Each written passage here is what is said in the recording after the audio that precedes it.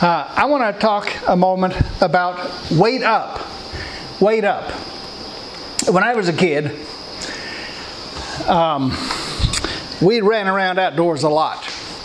And one of the things is, as I would go about outdoors, sometimes I would be younger and smaller than the others.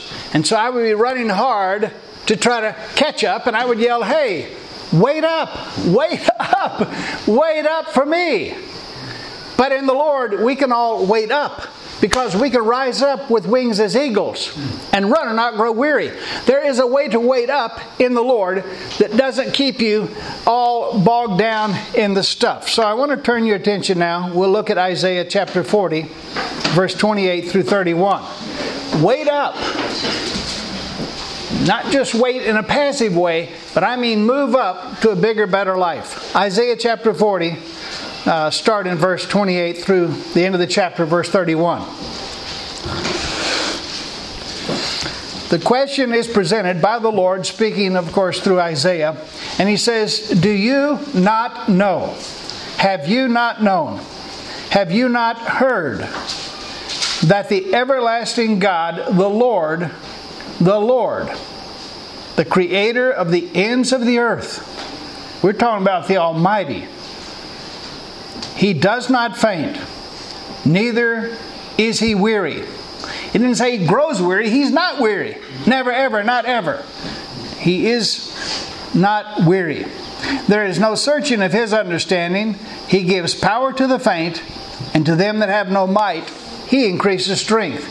Even the youth shall faint and be weary, and the young men shall utterly fall. But they that wait upon the Lord shall renew their strength. They shall mount up with wings as eagles. They shall run and not be weary. They shall walk and not faint. You know, there's times when all of us, and certainly as we get older, we get weary and we faint. And we sort of just feel like we don't have the energy. You know, I remember when my kids were little and they would be running around playing, and there would be several older adults, maybe at a church where I was at a conference, or even with our family.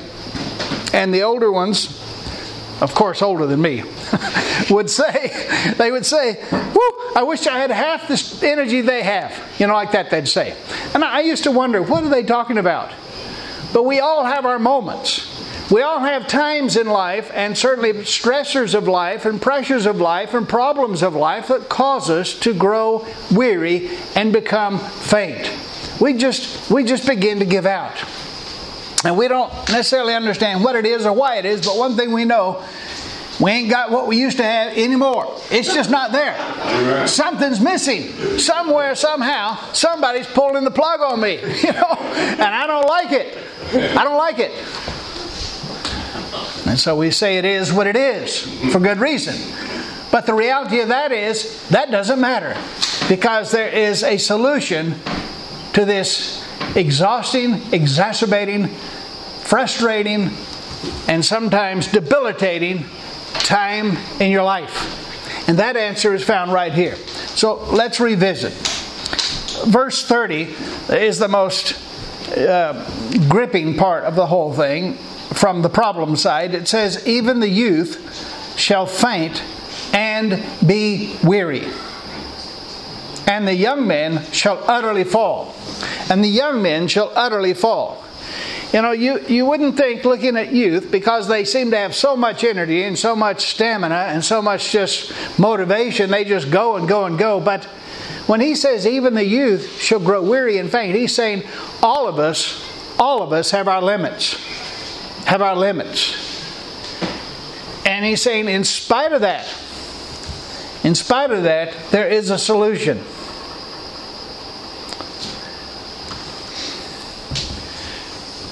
I had the privilege on many occasions of going to Indonesia and teaching the Bible schools, the seminaries. And while I was there on one occasion, as we were in the classroom, and my fellow minister was there, Tracy, and he was talking about the time where Jesus approached the lame man, and he walked over to him, walked out into the room, and reached out his hand and said, "In the name of Jesus," well, actually that was Peter, I guess, wasn't it? "Rise up and walk." But Jesus did that too. He just took him by the hand, and they lifted up, and off they went. So the thing is this. What my friend didn't know was that person, that young person, that young man, that young zealous man for the Lord had become weary and faint. He was a young man, and yet he had utterly fallen. He had had health problems for several weeks, gotten so bad, he concluded this is the last and this is the end. He said, I'm dropping out of school. I'm forgetting about the ministry. He said, I guess I failed God. For sure, he said, God failed me. Because here I did what He called me to do, and now I'm weak and faint and frail, and I just can't go on like this anymore. Now, my pastor friend Tracy had no idea about this. But the Spirit of God prompted him to go to that person, which in fact was down the aisle several places down in the classroom. And when he got to that one person, that's the one he reached out to. And as soon as he took him by the hand, the healing presence of the Lord Jesus came upon that young man, and he was restored whole instantly. When he stood up, he had renewed strength, a strength not of his own, but a strength of the Lord. And when that happened, it began to stir an atmosphere of the presence of the Lord. It began to release faith. The other students, knowing how he had been, once they got the word of what happened to him in that session, a revival broke out on that campus. And the Lord's people began to believe and receive what they said with their mouth and what they knew in their head. They suddenly began to believe God. They suddenly began to trust the Lord. Yeah, sure. The youth become faint. Young men fall. But there is a presence and a power in the Lord Jesus Christ that supersedes all that. And so Jesus, when they were talking about Lazarus being dead, He says, but don't you get it? I am the resurrection.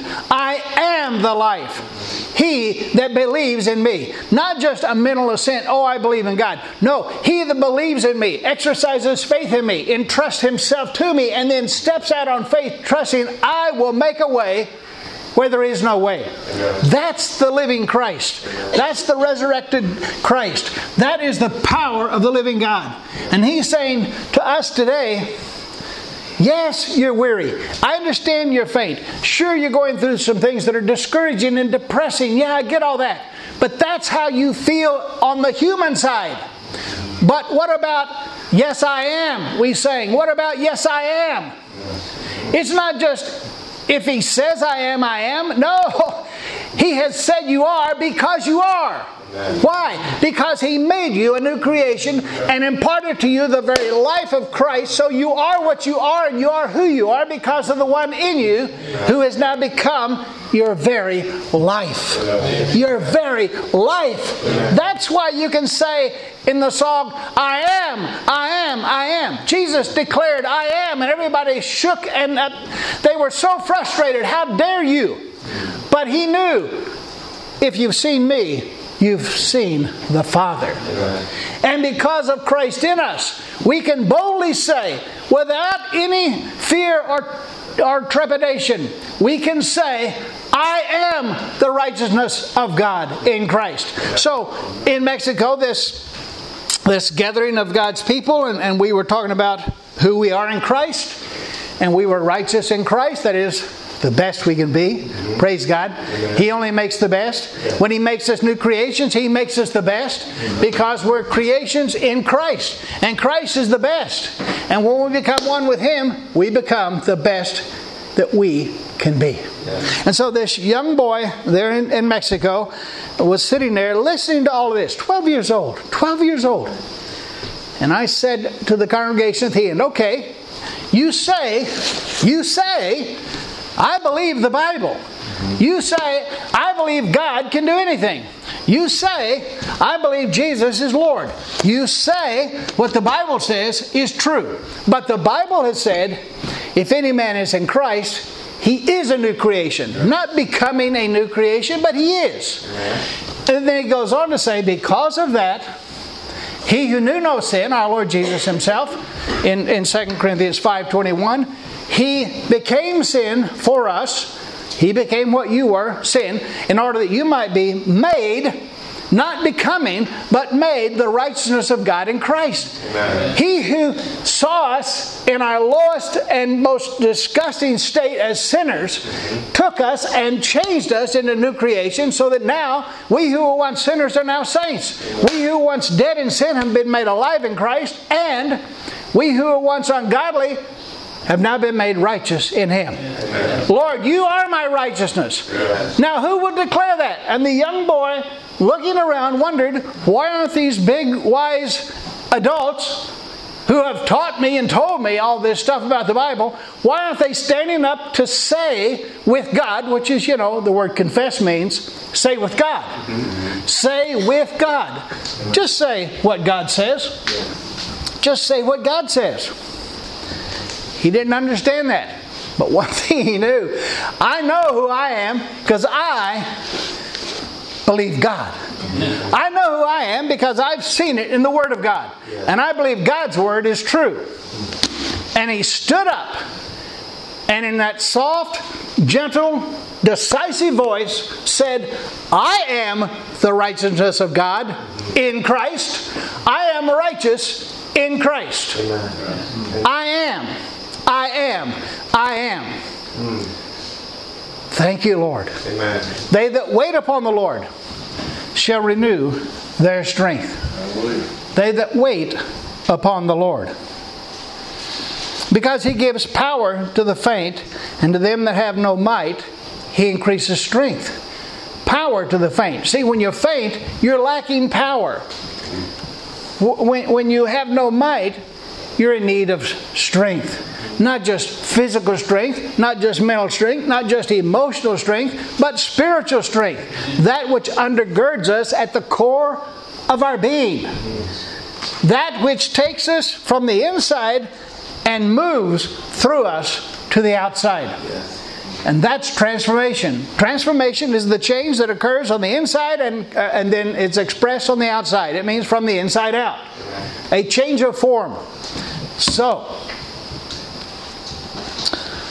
in 1983, while I was at Bible Pathway Ministries in Murfreesboro, Tennessee, there was a missionary came through, that is to say, a soon-to-be missionary, and he was, of course, on mission for God, where he was, to be certain. But he was about to go to China. And in 1983, China was the kind of place you had to be very careful about, and perhaps today as well, but only some that are from there would know. At any rate, at this time in history, it was a very, very dark and dim time. Communism was dominant in the world. Everybody was running scared from the USSR, from the communists around the world. They were invading every area, and they were terrified. And this man knew God had called him to go to China. So, in our conversation with him, we said, well, how can we pray for you? He said, oh, that's easy. Pray for power. Pray for power. He said, I need power. He said, I'm going to a place and I don't know, but I've heard stories that I'm afraid. He said, I'm very afraid. The closer I get, the more fearful I become. In fact, I'm not sure I even have the courage to go. Pray for power. Pray for power. Pray for power. And then he said, I have these little Post-its. You know what those are, little tags, and you stick them around. And he would write on his Post-it, pray for power. He would write on his Post-it, I need power. And he would put them in the bathroom, in the kitchen, in the bedroom, on his car. Pray for power. I mean, here's a guy that's serious. Because you see, he knows he's about to step out of the boat. And if Jesus isn't there, if the presence of God isn't there, if the power of God won't sustain him, he's done for. He's potentially gone. He's all by himself on another side of the world that's not friendly in the name of Jesus. They're not embracing Christianity as we know it. And he's going to share good news. But right now, it didn't feel so good to him. In fact, it does not feel good at all. Pray for power. And we said, friend, you've come to the right place. because we're going to do you one better. He said, what's that? We're going to introduce you to the source of power. You're asking God for something He's already given you. You're asking God to do something for you He's already done for you. You see, power is a person, and that person is Christ. And you have declared that you've received Christ as your Lord and Savior. And you're on mission for the Lord, Jesus Christ. So the power is already there. You've got it. You just don't know what you got when you got Christ. You don't know what happened to you when you became a new creation. But when that happened, you received the source of power. And the Spirit of Christ in you, the power of the Holy Spirit is now readily available to you. You've got to see it for what it is, see yourself for who you are, and then simply believe God for what He's already done for you. The power is in the person, and the person is in you. So all the power of God is in Christ, available to you through Christ. And your privilege is simply to say, Lord, I believe and I receive. Thank you for your power through your presence in me. Amen. There is the source of power. So, from the New Testament perspective on this passage, it's not just something He momentarily does for us, but it's something He has permanently made available to us when He gave us Himself. When Christ gave us Himself, He imparted His life to us, which means the power of Christ is resident in you. All the strength you need, all the power you need is in you. And He was so excited, and He said, okay, I'm ready. Because now I know what that scripture means when it says, I can do all things through Christ who strengthens me. Not just wishful thinking, not just some hopeful maybe so, but a reality. I really can do all things because the source of my strength is Christ in me. The Lord is the strength of my life. The Lord is the strength of my life and of yours in Christ. That's the presence and power of the Lord. That's who He is in you. And that's what He's going to do through you. But they that wait upon the Lord shall renew their strength. Wait upon the Lord. And so many tell me, that's my biggest problem, is patience. I'm just not inclined to wait. I know I need to wait on the Lord. I don't know. That's hard for me to do. Waiting, understand, is not passivity. It's total dependency upon a source other than your own. It's not about you relying upon your own human strength, your natural talent, or your amazing abilities, God-given to be sure. But it's about waiting on the one in you who alone can and will do His good and perfect work through you. If you will simply wait upon the Lord. Rely upon the Lord. Trust fully and completely in the Lord. That's waiting on the Lord. That's a life of total dependency. It's a life of rest. It's a life of rest. Wait upon the Lord. And so, on that same mission, when I was in that Bible school I told you about in Indonesia, well, the backstory of my friend Tracy was that morning I was lying in bed so sick he thought I was going to die. I now know I had malaria, and I had it very, very bad. I had a severe case. I was running extremely high fever. We had no thermometer, but it was very high. I had turned white like a sheet. I'm already kind of white, but I was really white. And my urine, sorry to say, TMI, but nonetheless, it was very, very yellow, and it stunk very, very bad. I mean, I had some serious stuff going wrong with me. My body was so weak. I felt nauseous. I couldn't eat. I ached all over, and the pain was excruciating. Now, every time it was my turn to speak, by the grace of God, I would by faith rise up, walk across the courtyard, and teach. Although I leaned quite heavily on my pulpit or whatever stand they had for me there. But that morning, while I was lying there so weak, and Tracy was saying, I sure wish I had the gift of healing. And then I'd pray for you so you could be healed. Because he said, I just keep begging you, go to the doctor. Of course, I'd seen the hospitals over there in these remote areas, and it didn't look too inviting. So as my dad said years ago when he was on his deathbed, I'll take my chances with the Lord. That was good. That was a good plan because my dad lived to be 89. At the time he was sick, he was about 40. So I'd say that's a good plan. Take your chances with the Lord. If you go, praise God, it'll be good. And if you stay, well, thank you, Lord. A little more time to share the good news. So I was lying there, so sick, so weak, I could barely talk. And I said, well, if that's your heart's desire, brother, I'll pray that for you right now. So he reached over and came over to me and held my hand as I was lying there just zonked, And I just said, Lord, I thank you that Christ is in my brother, that your Spirit is in him. He's open to the fullness of your Spirit, so just not only fill him with your Spirit, but release the gifts of your Spirit through him and allow the gifts of healing to be ministered through him to others that are hurting and need to know Jesus is real. He is Lord and he is alive. This is not just some sweet little lullaby story we tell a kid at night. We're talking about a reality that changes lives for eternity. So I prayed that prayer. Well, of course, he prayed for me. Thanks for all prayers. Nothing happened. Nothing happened. So be it, Lord.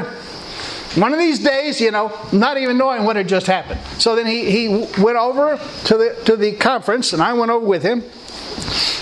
And I think I spoke first, then it was his turn, and that's when he walked out, and in the name of Jesus, rise up and walk. And suddenly, the gift of healing was released through him, and a man was healed because of that.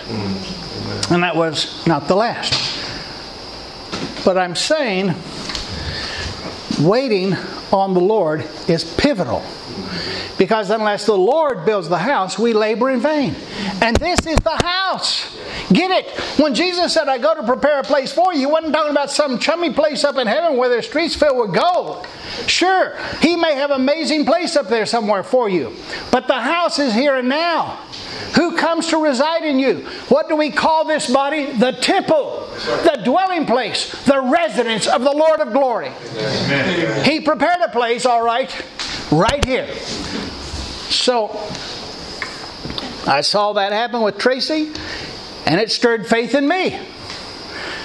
So that night we were scheduled to go out into one of the villages to preach. And I'd been so sick. I did go the night before, but I almost fell off the bench and I had to go over and lean against a wall. Thank God for a wall, because the bench wasn't like these for sure. It was just a little piece of wood. The Lord said, tonight you're going to go and preach. Now I'm still sick and getting sicker, feeling weaker and weaker and weaker. I can barely move.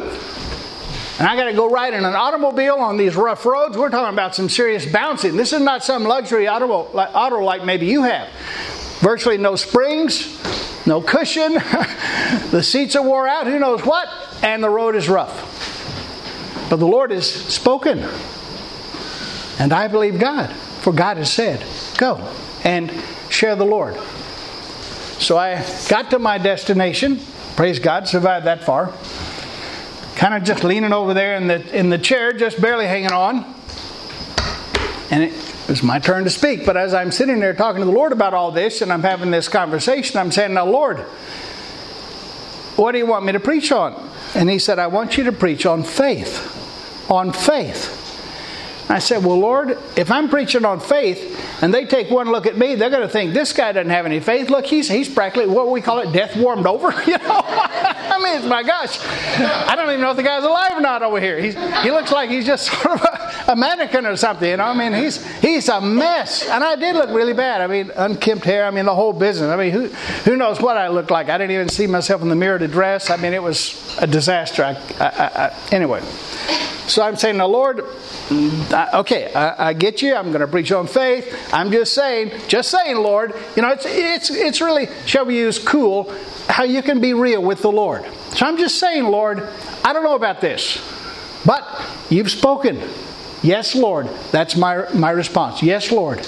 Yes, Lord.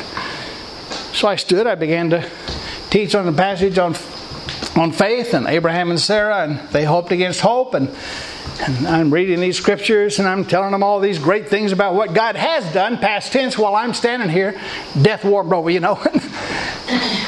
And then, like that, immediately the sickness left, energy returned, and I had renewed strength. I was waiting on the Lord. but in His time and in His way, He makes His presence and power known. Yeah. So part of waiting on the Lord is waiting on His time and on His way. And when we do that, we will rise up. We will rise up. But by faith, we rise up anyway. See, I rose up out of that deathbed. I rose up by faith. I got in the car. One step at a time, in great pain every step. I moved forward. I sat there in that place feeling like I was going to just pass out any minute, but I kept going.